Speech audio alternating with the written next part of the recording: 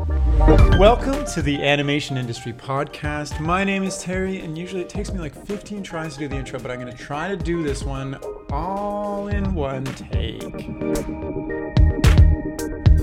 This chat is with Laura Tafarides, who is a super stellar expert stop motion animator, but she didn't always start out that way. In our chat, she's going to share how she went from a runner working on Chuck Steele to doing everything she possibly could to become a full-time animator, and then how she actually became a full-time animator, and then went on to animate films like Early Man, Isle of Dogs, Netflix's Love, Death, Robots, and Robin, and the New Zealand TV series Kiri and Lou.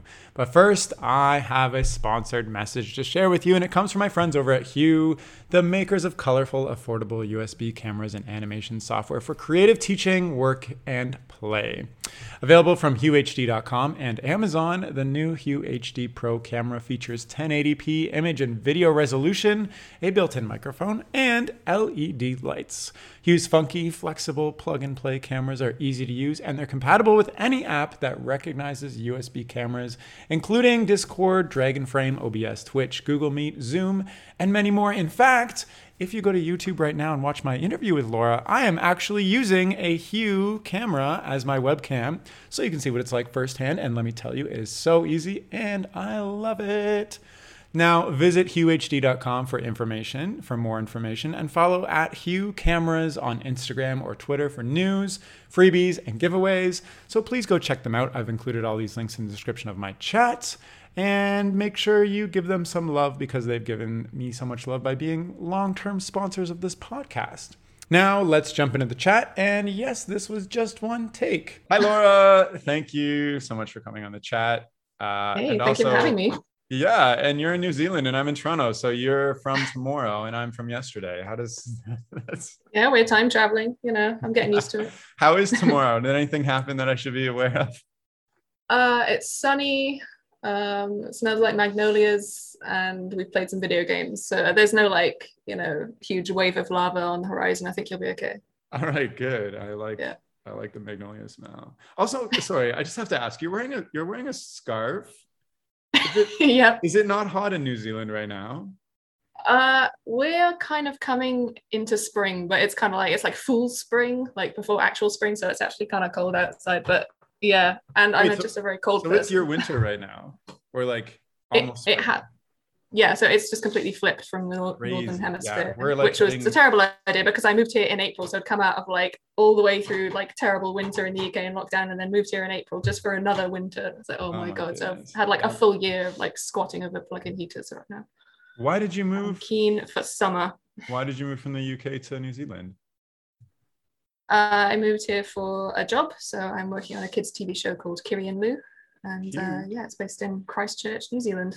So you're from the UK? Mm-hmm. England? Yeah, from Wales. Wales? Okay. So Wales. how often are you moving for work? Like in stop motion or just in general?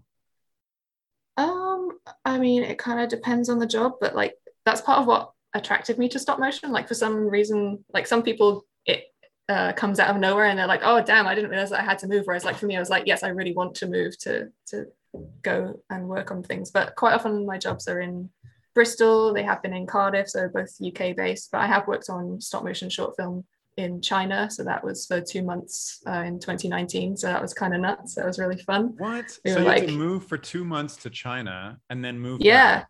How do you even do that? Like, I'm assuming you don't speak any of the language. Does the studio help you move there? Yeah, for sure. So we were actually working at a university, and there's not really much stop motion in China, and so they wanted to kind of learn those skills. So we were meant to be teaching the teachers, and then the teachers teach the students to kind of try and get an industry going there. So it was really fun. It was kind of crazy, and we had a good time. It was in Changchun, which is like really far north. It's further north than Beijing, and it's like 2 hours drive from the North Korean border. So it's a very crazy, like kind of frontier town. Oh wow. So wait, so a university in China was like, we specifically want to develop more stop motion nationally. Mm-hmm. Really interesting. So they saw some like demand or need for stop motion. And so they brought you guys there. So you taught the Yeah. teachers how to animate in stop motion, and then for 2 months, and then left. Yeah. So we were meant to be there for the entirety of the production, but for timing reasons, that didn't work out. But so in order to kind of teach them, it wasn't just like going in and doing lessons. We were actually working on a short film all together. And so we were like building puppets predominantly. And some of my other friends there, so Jenny Kidd, who also works in the UK, she was there heading up the art department. And so there are a few of us there, just, and my other friend, Vicky, who was doing the costumes. And so kind of like learning through doing rather than like theoretical stuff. It doesn't really work with stop motion, it's like, okay, how do we glue the things together? Why isn't the mold working? Just all the very practical stuff. Yeah, can you imagine just putting together a PowerPoint presentation and being like, "This is what." Oh God! So you're sitting in Wales or somewhere in the UK, and then suddenly you get an email being like, "Hey, Laura, would you like to come to China for 2 months?" And like, who's calling you? Like your friend, like a studio you work with, just like the professor in China? Weirdly, just a message through LinkedIn.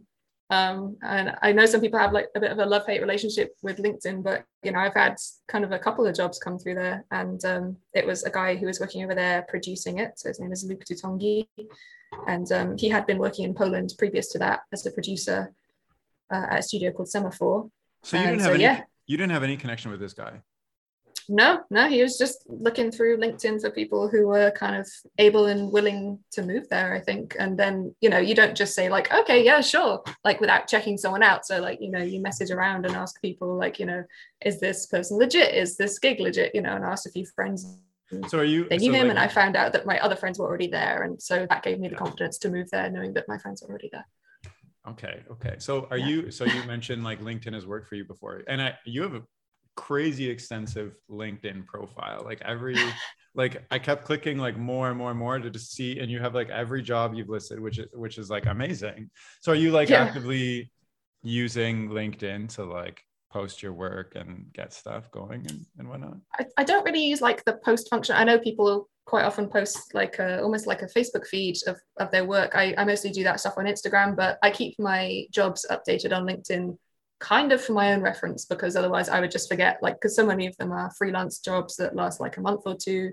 And then, if you're doing, for instance, a visa application to come to a different country. So I've just had to renew my visa here, and they ask you, please write in every job you've ever had and the dates of those jobs.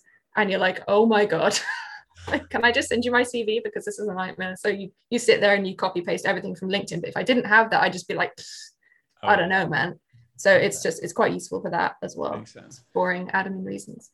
Okay, so I feel like I'm just like going in random turns with these questions. Why don't let's go back. Let's dial it back. You're working on Kiri and Lou right now. Tell me about that.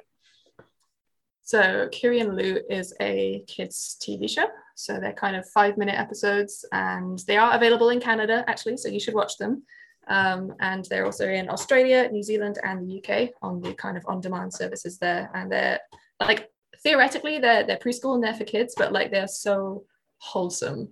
Like I binge watched the entire first series that was on iPlayer, because it was in the middle of lockdown and there was just like too much real life happening all around me, and then you get to go into this like magical forest of really weird animals, like, but it stops short of being like saccharine. Like I'm not a huge fan of kids TV, which might be a weird thing to say at this point, but like the stuff that's really dumb, that's like, Sally put on a hat, well done, Sally, and you're like, oh my God, my brain is going to fall out of my ear. So like, it's not that. It's kind of it's really smart writing. It's really wholesome, and just really strange characters. And quite a lot of the episodes have just like kind of Coen brothers endings. It's like there's not like the kind of mummy message at the end, like where they've fed you the spoonful of sugar, like, okay, I've learned not to lie. It's just kind of like, okay, and now it's over, and you're like, what just happened? But like, that's why I like it. They're just kind of off the wall, funny, strange little things. So nice. Highly recommend, check it out. Nice. And it's all like claymation too, right? Like it's all, and there's like cardboard and stuff like that. It's all on glass, I assume. It's yes. So there's kind of paper craft backgrounds and elements and stuff. I actually animated a petal falling off of a paper flower Friday morning, and it's like, how wonderful is that as a job? Just like a beautiful little, it's like, yeah, this is good. But yeah, so papercraft and plasticine on glass. So a lot of the characters are shot basically on green screen, but the background isn't green, it's just white, and then it's composited onto the backgrounds, and this just helps with like making it look more beautiful and adding loads of parallax and stuff. Oh, nice. Yeah. How many people are working on this? Because like I'm just curious myself. Like, it's 5-minute episodes. It's like very minimalistic. The character designs are like very clean, and the animation's beautiful as well. How many people are working on this? Like in total, I guess. I think the whole crew is about 20, but we're Wow. split across like, so there's the actual production site in Christchurch where we make the show, and then we have other producers, and sound recording and stuff happens in Wellington, production happens in Auckland, so it's kind of a cross New Zealand thing. But we have 7 animators and then a team of compositors as well. And the compositing was happening in Canada for the first series, I believe, but they brought in-house compositors, and that's just made it a lot easier in terms of time zones and stuff like that. It's helped the workflow a lot. Nice. 7 animators. That's like a very small, tight-knit team. I like that a lot. And only 20 people. That's pretty cool. So you're in UK. How did you end up in New Zealand working on this show when there's so many productions going on in the UK? Have Aardman, etc. Like, why did they take you over, I don't know, whoever is in New Zealand who can be available to animate some elephant trunks in clay versus like, we're gonna bring Laura, we're gonna help her out with her visa, like, et cetera, like, how did that happen?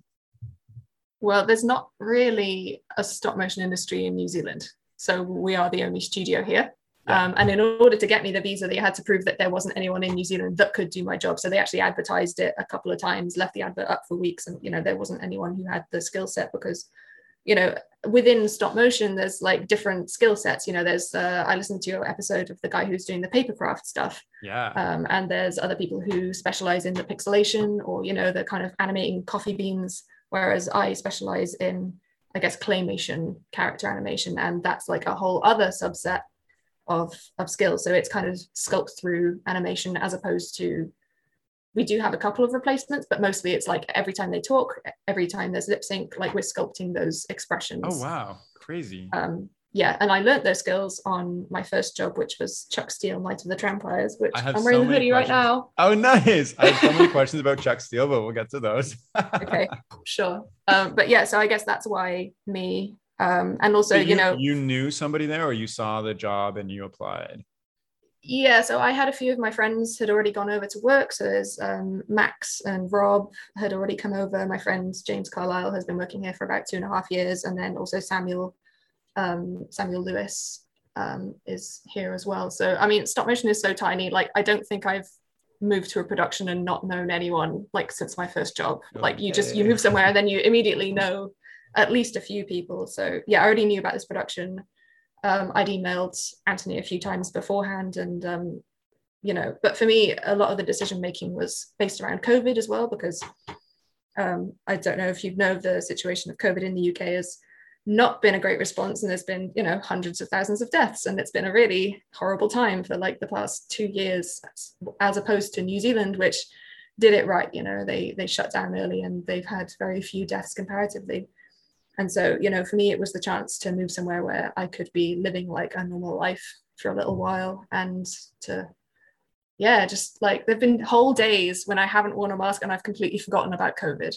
Oh, nice. And that's just golden, Toronto's not, Canada's not that great either. And I really wish that was here, because I went to the park today, and you're wearing a mask on the streetcar and not everybody's wearing it, and there's like people coughing, and you're like, yeah. Anyways. Yeah.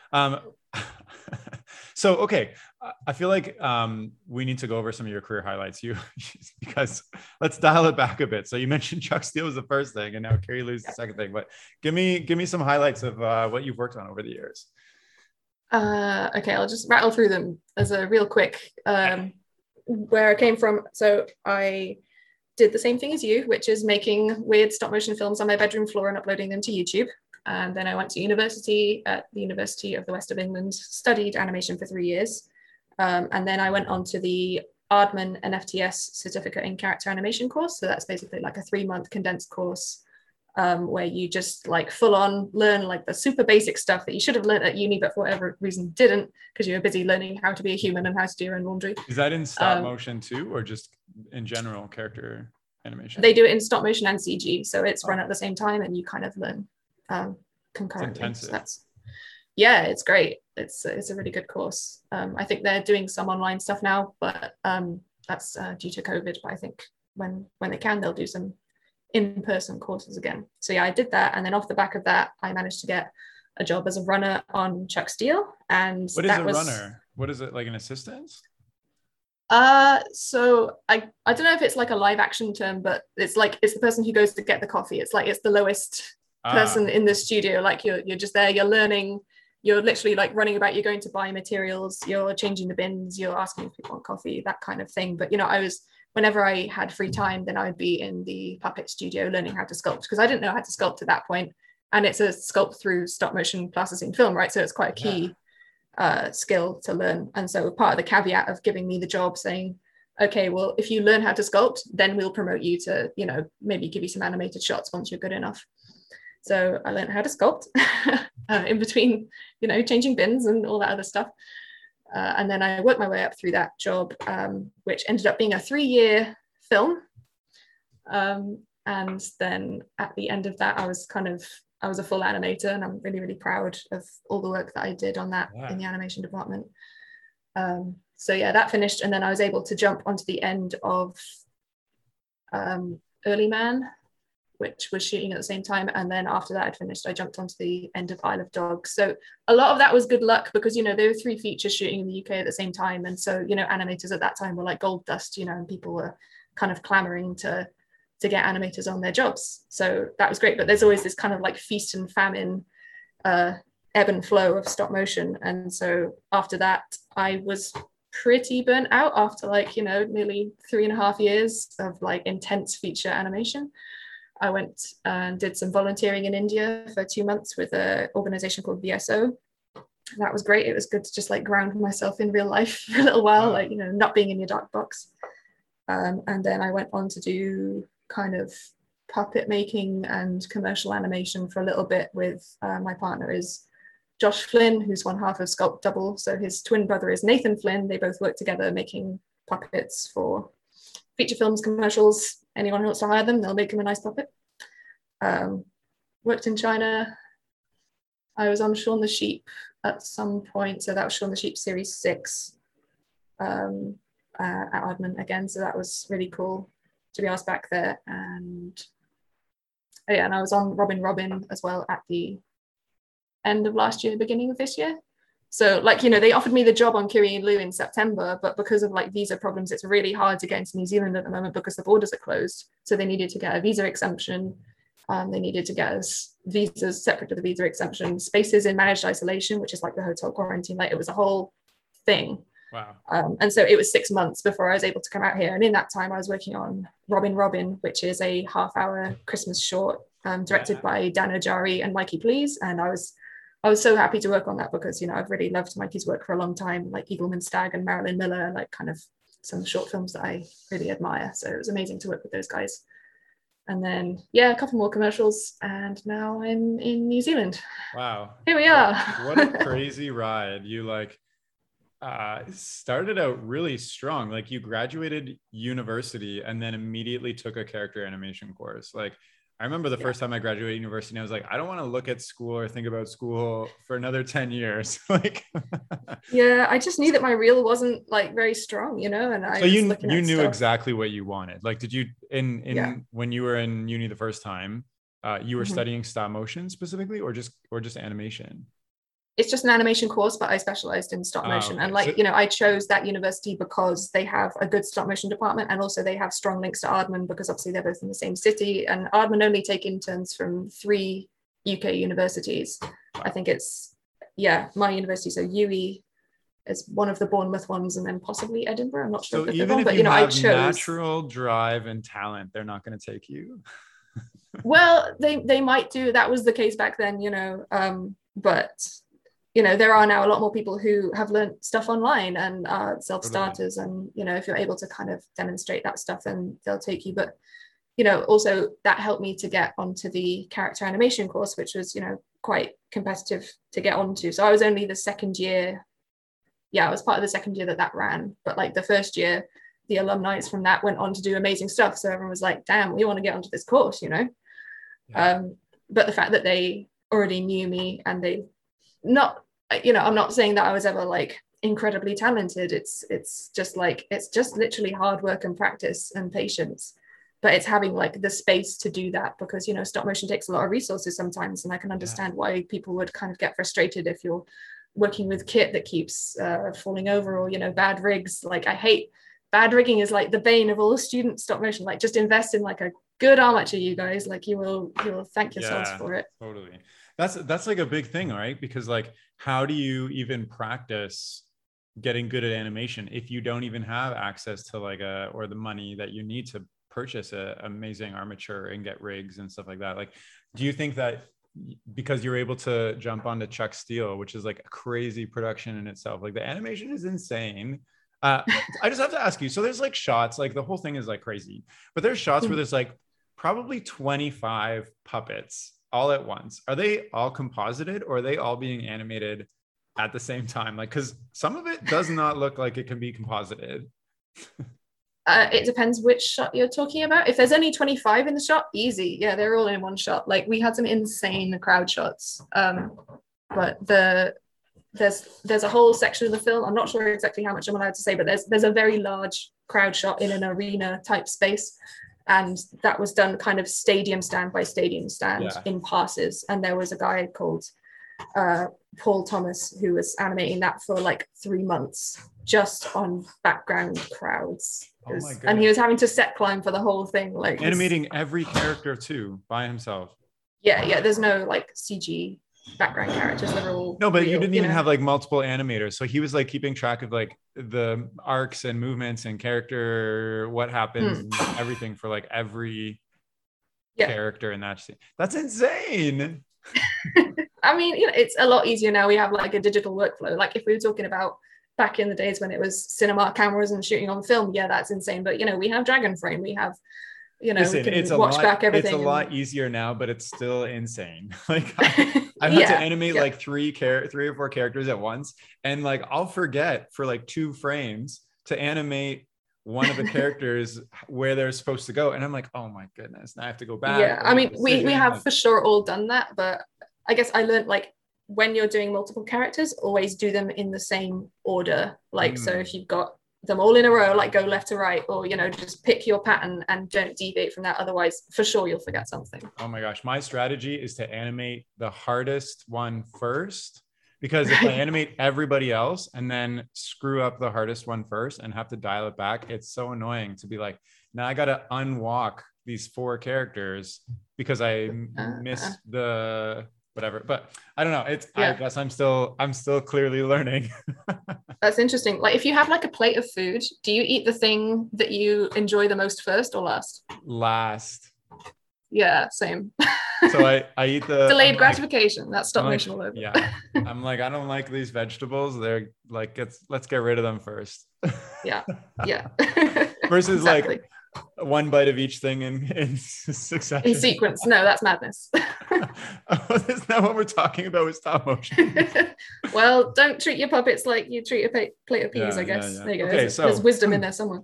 You go through like 3.5 years of super intense, like, that's crazy. You were just like thrown in the gauntlet, like well, obviously you like worked really hard up on Chuck Steel, and then you were working on some of the craziest stop motion productions of like our last, like, I don't know, 10 years or whatever, like Early Man, Isle of Dogs, like how, and that's a pretty short amount of time to go, because so many people, they spend years in TV animation wanting to work in feature animation and can't quite get there, etc. Like, how did that feel? And also, like, what was the thing driving you to push yourself so hard this whole time? Like, I don't know. I a bit of a work sadist, I guess, but okay. Like, I mean, yeah, it is for sure like the wrong way around to do it. As you say, most people start in TV and work their way up to features, and so I was really lucky to, I was on 3 features back to back, and every day I was kicking myself thinking how lucky I was, but it's I think it's good like being thrown in the deep end for sure. Like Chuck was all like deep end stuff. Like we didn't, because it wasn't a huge crew, we had to like learn how to rig. So we didn't have a rigging department. Like, so I learned how to rig. I now know how to do all that stuff, whereas I wouldn't if I'd have started at a bigger studio, for instance. You know, we were ADing our own unit, so we all had walkie-talkies, and so I'd be like, okay, you know, is art department ready to come in because the lighting guys have finished, or you know, whatever needs doing. So you know, we were always on top of our own units, and that kind of, it makes you learn really fast, and it makes you kind of be across the whole production. Like it's not just at other larger places. Sometimes you are just expected to animate, and when you're not animating, you just have to sit there and wait.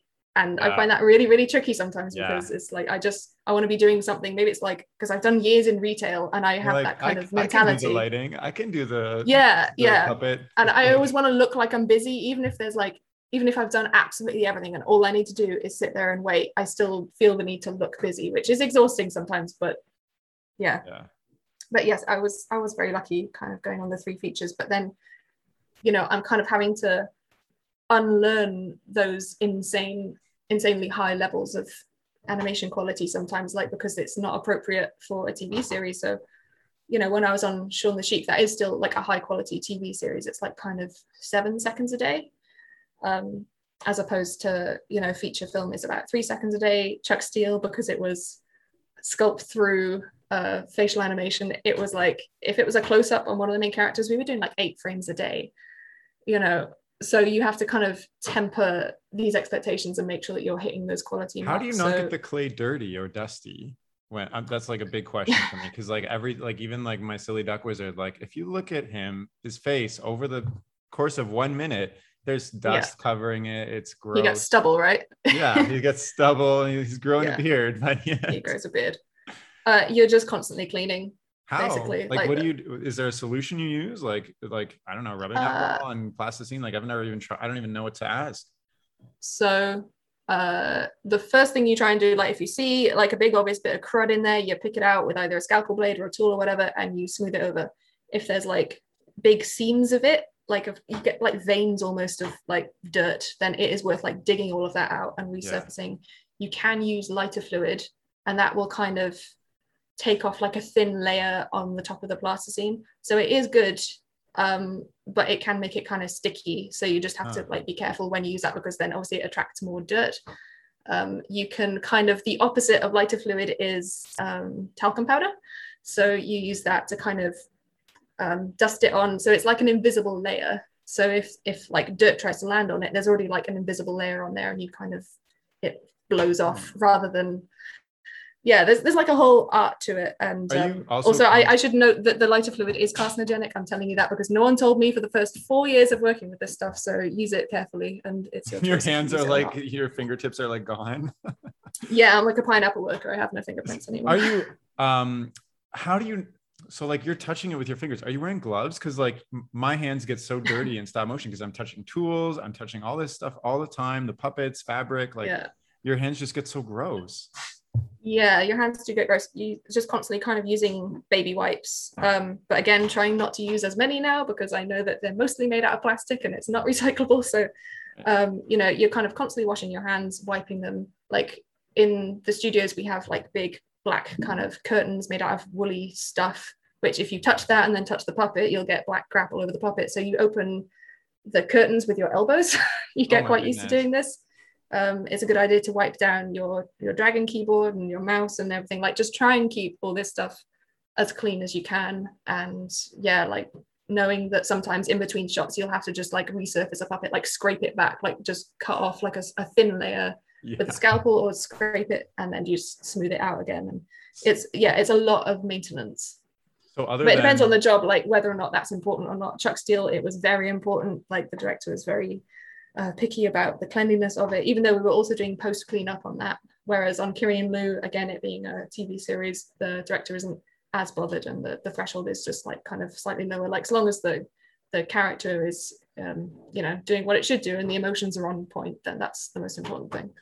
Other than everything you just said, are there other big differences with working with like clay over armatures versus like puppets on armatures? Like because like I've worked on with plasticine over like a homemade armature, and sometimes Mm. when you bend it, the metal like the arm like doesn't move with the metal, and now you have to like Yeah. resculpt the whole arm on like I don't know. Is there like tips and tricks or whatever for this type of stuff? I'm just curious.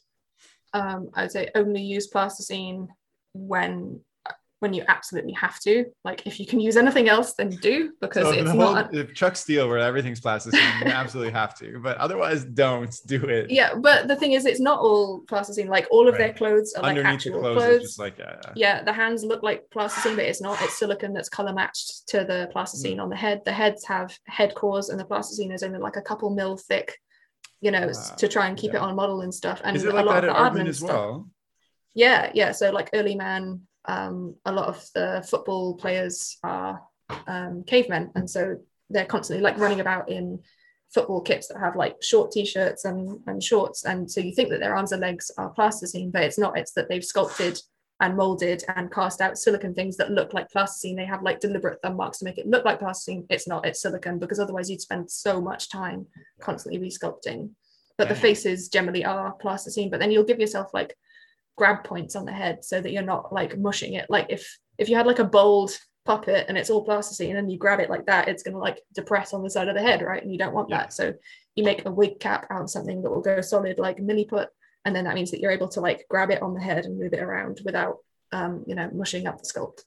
Gosh, there's just so many ridiculous things when it comes to stop motion specifically. Like not only do you have to know animation, but you have to know all this like ridiculous technical, put up with all these crazy things.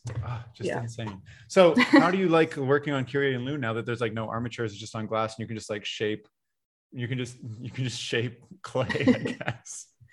It's been a learning curve, because it's kind of a 2.5D show, I guess. Like you're mostly working on like a two-dimensional plane, and then but sometimes they turn their heads to camera, and that means quite a lot of sculpting and like some replacements to like make that fake work. So like any 3D stuff is all faking that movement. It is fun. Like you get to kind of focus on just like the expressions and stuff. Yeah. Yeah. Have there, thinking back just like over your career, have there been any like things that stood out or like skills you learned that really helped you up your game, or like things people have said to you or whatnot that like have stuck with you that you remember when you're animating? Like for me, like, I just came off my first professional gig and like I learned so much, but like over thinking about your career, were there things that, I don't know, that changed how you work in a better way? Or just like snapped and you got it? Like there's just like little things that you realize along the way. So for instance, if you're trying to hit a deadline and you're trying to animate fast and you come out with a shot that, okay, you hit the deadline, but it wasn't as good as it could have been. It's like production will be happy with you, but the director won't be happy with you. Yeah. And at the end of the day, if they're crewing up for another gig, it's the director who makes kind of those decisions. So most of the time, or like the animation director. Not necessarily screw the deadline, be mindful of the deadline, do your best, and don't apologize if you don't hit that deadline, because there's always reasons for it, right? It's not that I am slacking off, it's not that I'm not working really hard, it's that maybe something about the rigging makes it really difficult, or something about the brief makes it really tricky to hit that deadline. So do you like, say you're like halfway through a shot and you're like, oh shit, this is due tomorrow and I still need 2 days left. You go to your stage and be like, hey, production, just FYI, these are reasons beyond my control, or maybe just I'm having a hard time with this, I need more time, etc. Or do you just like push through and try to do your best, and then I don't know, somebody comes in, they're like, you done your shot, and you're like, give me more time? So at Aardman, the assistant director will come in and kind of ask you about kind of 3 or 4 p.m. every day, like when you think you'll finish your shot. And so at that point, you can say, okay, yeah, sure, I'm on time. Like I'll finish it by 2 p.m. tomorrow. Or actually, no, this is taking a lot longer. It might be 2 more days. And at which point, they might ask you like, okay, well, how can we make it easier for you? That's what I really love about stop motion. And some people don't like this aspect of it, but it's actually the teamwork. And I never thought that I would say that, especially when I was in uni and I was doing group projects and I'm the only one doing any work, and it's like, oh my god, this is a nightmare. But actually, once you get into a professional setting, everyone is there because they are good at their job. They've worked really hard to be good at their job. And so it's like, it's not my problem, it's our problem. And I can call in other departments to help me work out that problem, Yeah, you know? yeah. So you told me before that you are, well, maybe you could just tell me now, what are you actively working towards right now? So you're an animator right now, but what is your like, you've been doing this for quite a few years. Do you have a overarching goal, a career goal, or just like a creative goal you're trying to achieve? Yeah. So I kind of want two things. I want to be a superstar animator, but I also want to move into You already are directing, a you know. superstar animator. No, I'm not.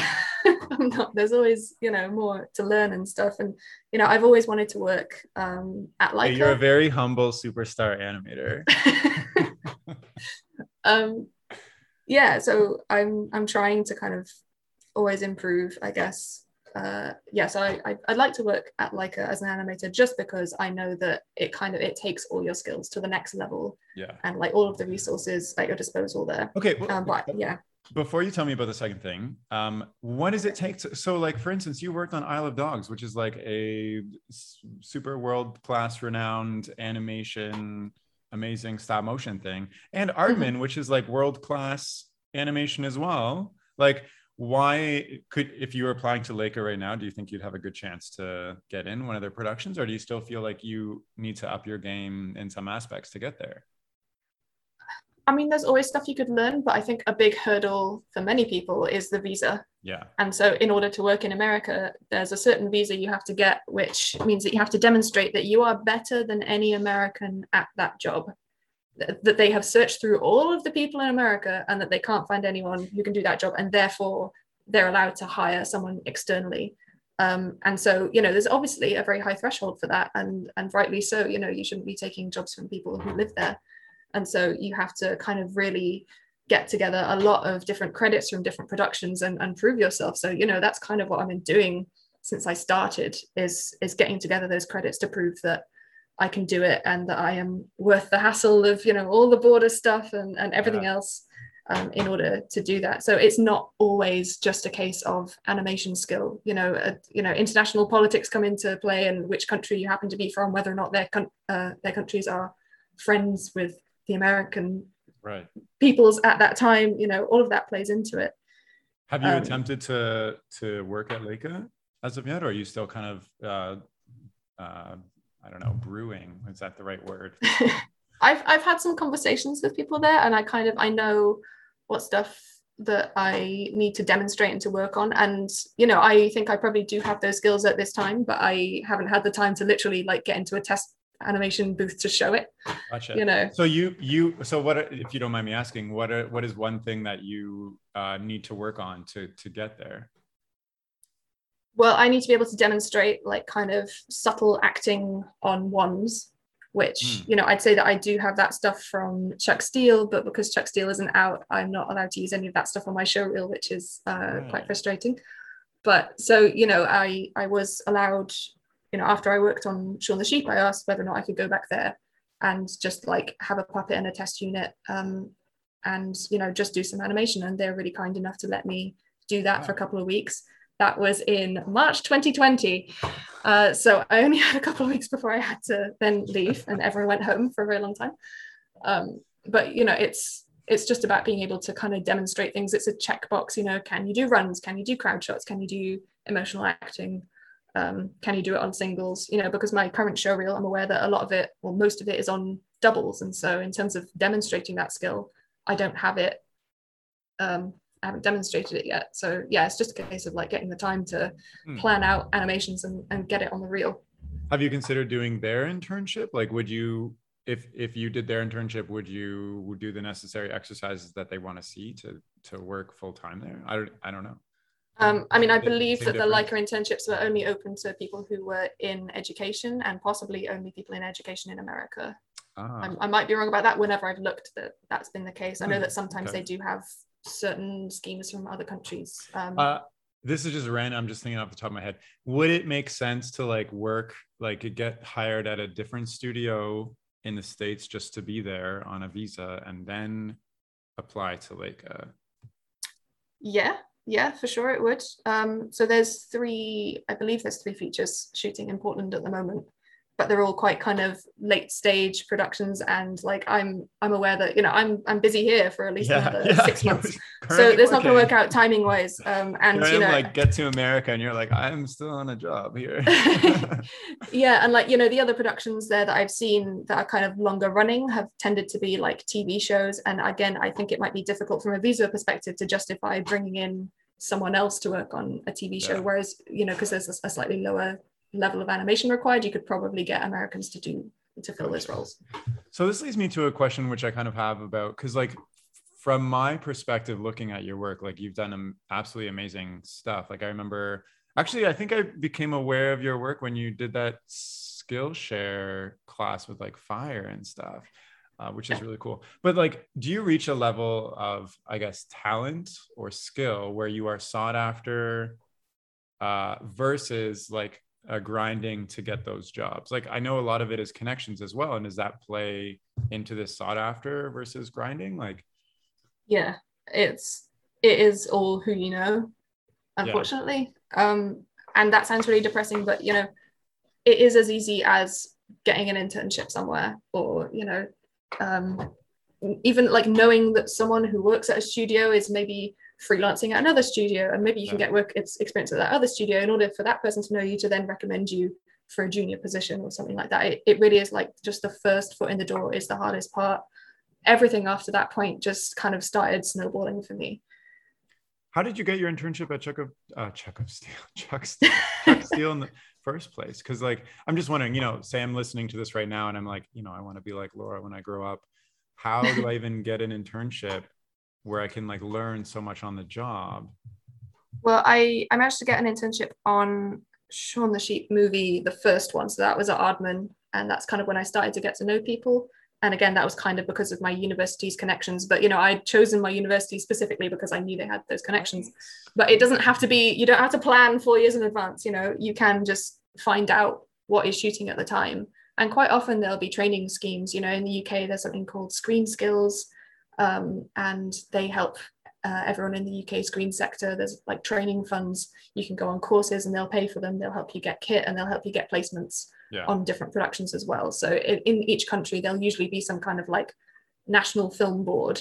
Check those out first, because they are going to be able to like, you know, talk to the producers of the big films and sort those out, as opposed to like just an individual being like, hey, I really like animation. Can I come work on your film? It's quite difficult to get someone's attention. Totally. And like, that was my whole thing when I was like coming out of high school looking for work. I was just like, phone book. I literally went in the phone book and I was like, what animation studios are there? And I was like searching under like animation. There was like nothing.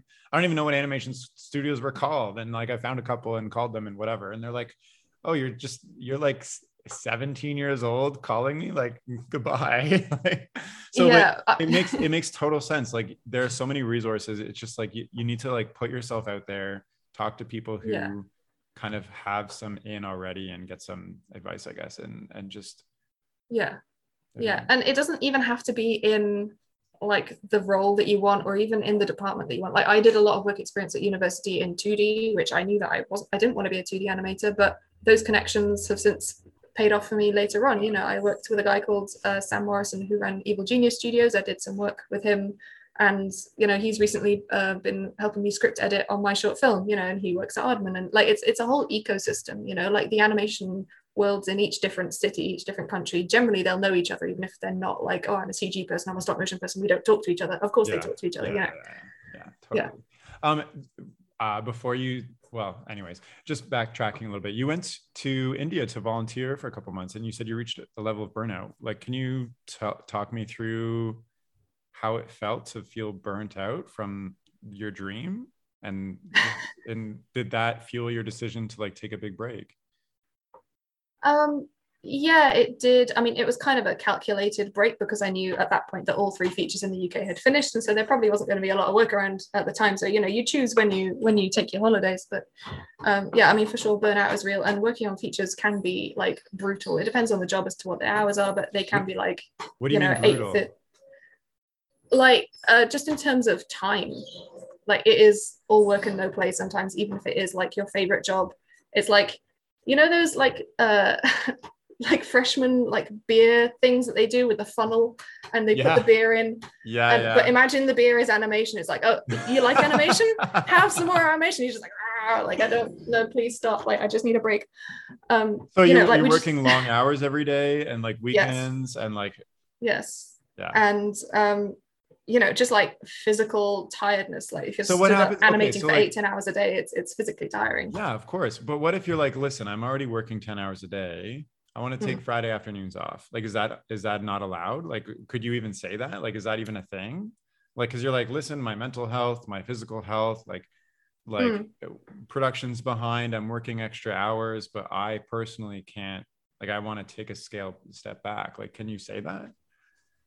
It's tricky because I think it depends on your kind of level of seniority as to how acceptable that is sometimes, and it shouldn't be, because people of all ages have mental health problems or whatever. But when I spoke up and said that I needed to take time off to go and see like a counselor, they were totally fine with me doing that, and they didn't make me work the hours back, and that was fine.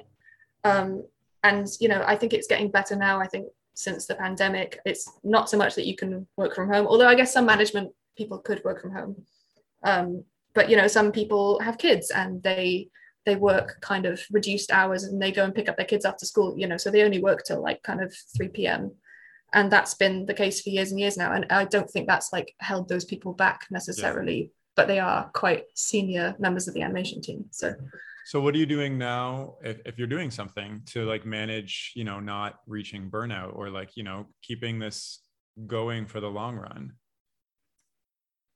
I mean, I think I've just become better at realizing when I'm becoming burnt out. Like, I think especially on the commercials that we've done puppet making for, we will have periods of like maybe 3 days at the end where we're just not sleeping. We'll do 3 all-nighters back to back, and then we'll get a coach to London, and then we will start work on the actual commercial, doing the maintenance. And I just became like physically sick. I just got like a crazy migraine. I couldn't do anything, and that was because I was just completely exhausted, and so I just had to go back to the Airbnb and lie down. I came back to work the next day and felt a lot better having just slept. But I'm aware of when, if I start getting a headache, that headache will lead to nausea if I don't stop working. Everyone kind of knows this stuff, but it's when you've actually had those adverse reactions on set publicly in front of everyone, you're like, okay, I don't want to do this anymore. So you start feeling a headache and you're like, okay, I need to like go home, take a rest, pop some Advil.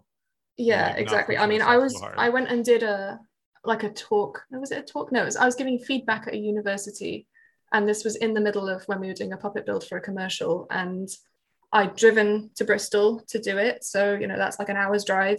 I got there quite early in the morning, and I could just feel myself like not feeling great, and I had like a headache, but I was like, they're paying me to be here. I'm a professional. I'm going to just power through, I was going and throwing up in between seeing every student. Oh my goodness.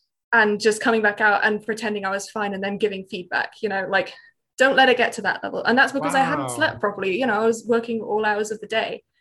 And so, yeah, that was like a couple of weeks before the same thing happened on the same commercial when we take them to London, and I just felt unwell. So I think it's for me realizing that I don't have infinite levels of energy.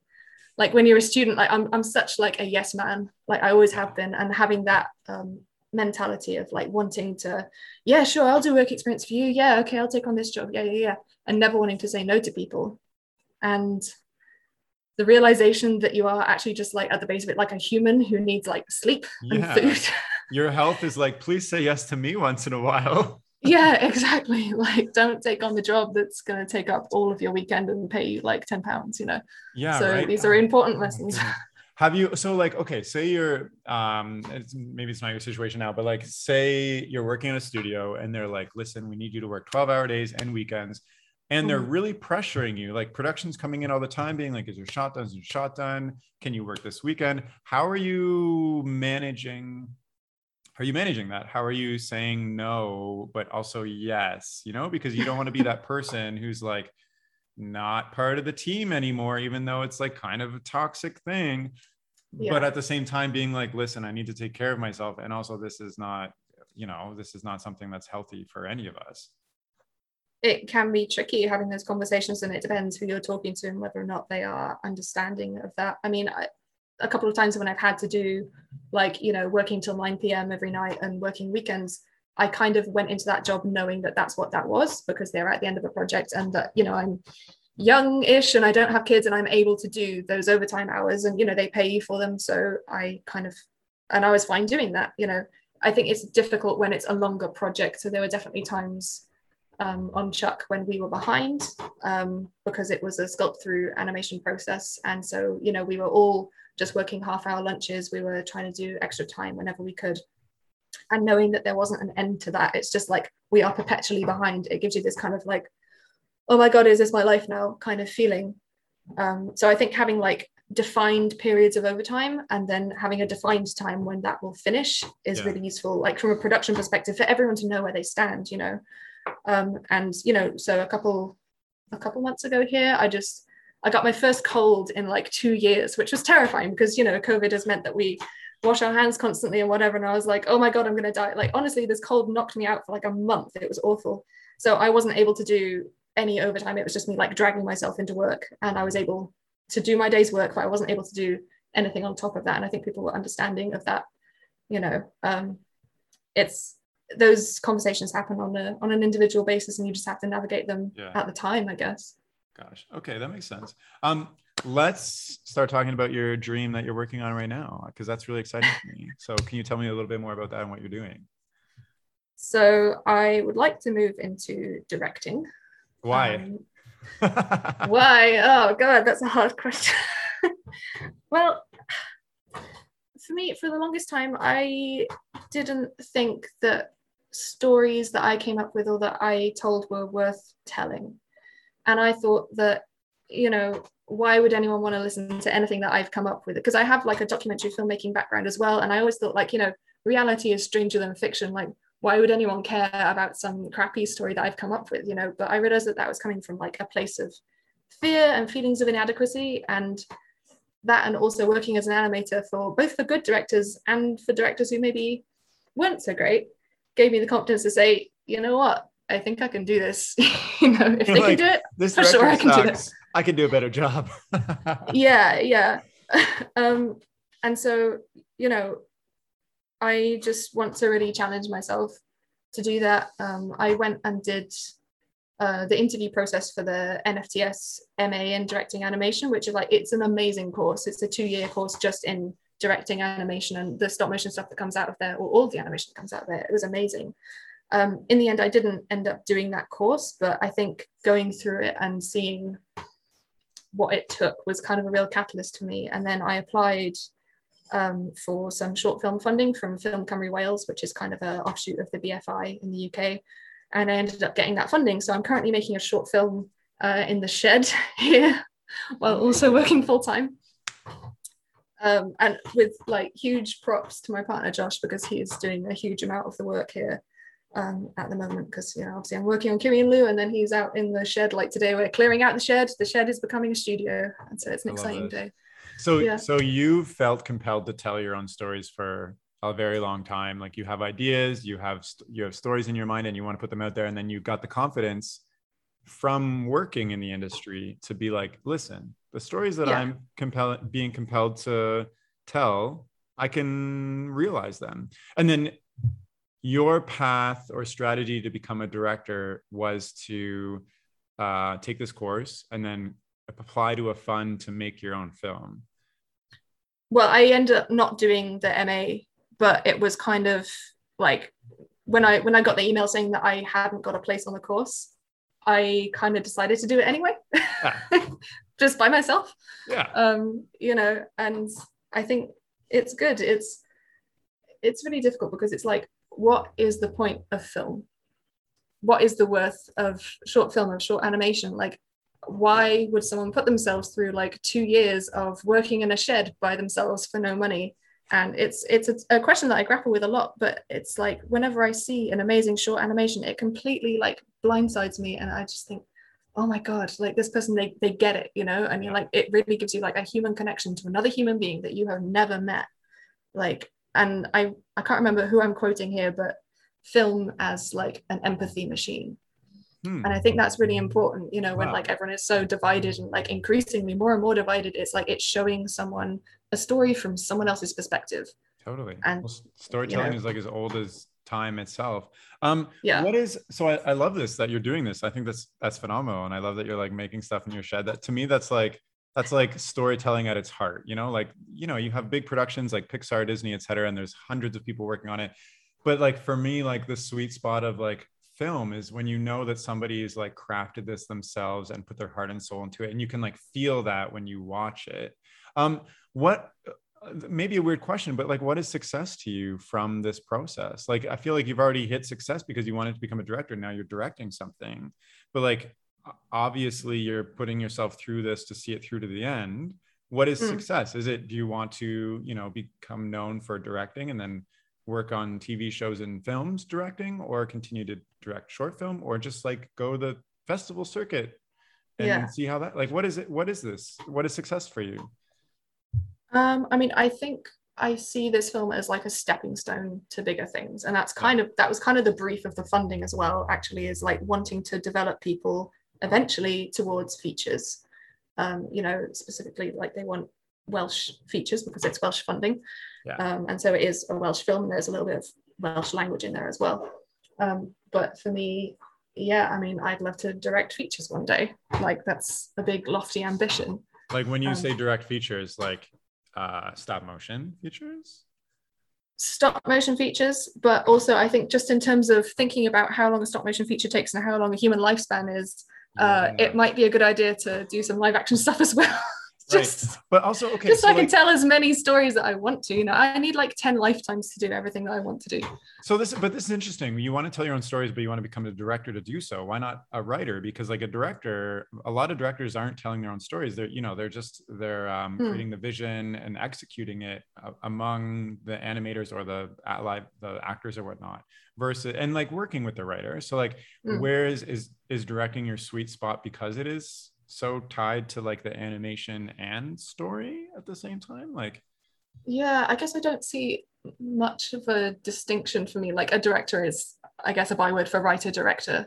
yeah. I'd never really thought of directing other people's stories, but that's probably a good idea because I find the process of story writing torturous, like Yeah. and revisions and stuff. Like I hate them, but for sure, like the draft that we have now, it's the final draft is much better than the first one that we had like 2 years ago. So um, it's all a process. But yes, I mean, at some point I'd love it if, yeah, people were coming to me with their stories and I was like, this is an amazing story. Yes, of course we'll help you tell it. Like that would be amazing as well. It's just the short that I'm working on at the moment. It's just an idea that's been kind of gestating in my head in like a really sporadic form for like years, and I just need to get it out. It's like it's a gestation and a birth, and I need to get it out of my system, and then I will take stock and work out what I want to do after that. I love this. You're so driven, like you're working full time in another country and you applied for funding and you're creating another film in your shed. Like I love this. This is amazing. This is phenomenal. It would be a lot easier if we were making it in the UK because I have people Yeah. who owe me favors. Yeah. So they're And getting then away like, scot-free right now. exactly. Yeah. Yeah. And you also have like this weird timeline looming over your head because you're only on this contract for like 6 months or something. So you're like, I have to get this done Yeah. now because Yeah. then I have to pack up and move everything. Exactly. Crazy. So, I mean, that's quite a good thing though, because I mean, a lot of some other people who've had this funding, like these things have dragged on for like 4 years or something. And I don't want it to be that. Like I said, I want it Yeah. to be Yeah. a stepping stone. I like being concise in Yeah. animation. Like I do a lot of like pre-selection, and I've helped organize the Cardiff Animation Festival, or co-organize with a group of other people. And, we watch a lot of films, Yeah. and I just think brevity, you guys, like, don't have like a 3-minute intro before the title even comes Totally. up. Like it You're drives gonna me crazy. So, I really want to tell a concise story.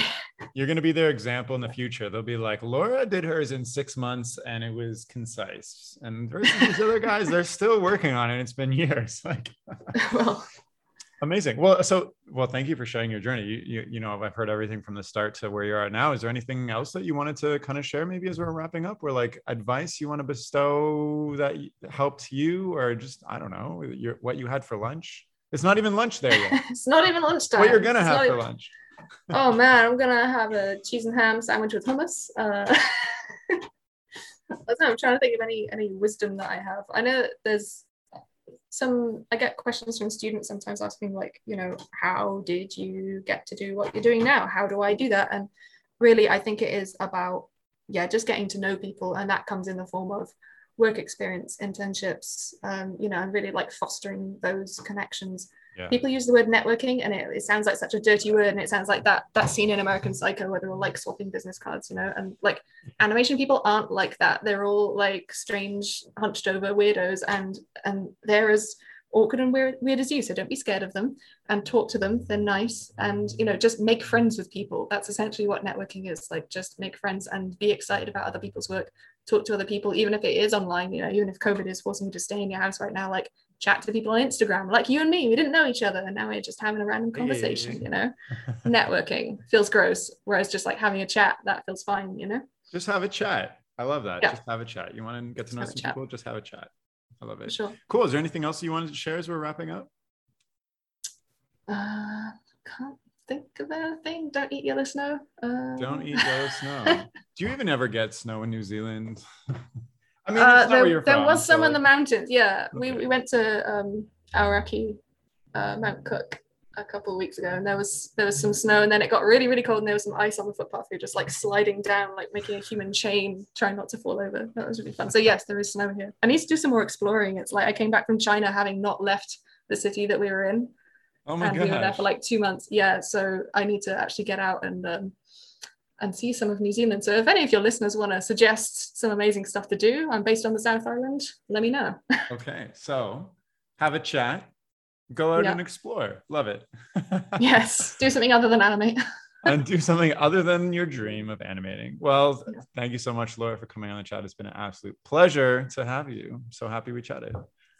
No worries. Thank you so much for your time. Yeah, thank you. And if you're listening and you want to get in touch with or follow Laura, you can do so by reaching out to her Instagram, which is Laura Tofarides. Did I say that right? Close. Laura Tofarides. Yeah. Laura Tofarides, or her website, which is lauratofarides.co.uk.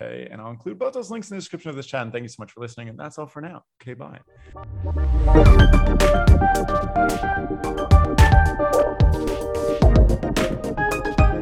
The music for this podcast was composed by Will Farmer and the graphics by Daniel Abensauer. I encourage you to look them up if you enjoyed their work.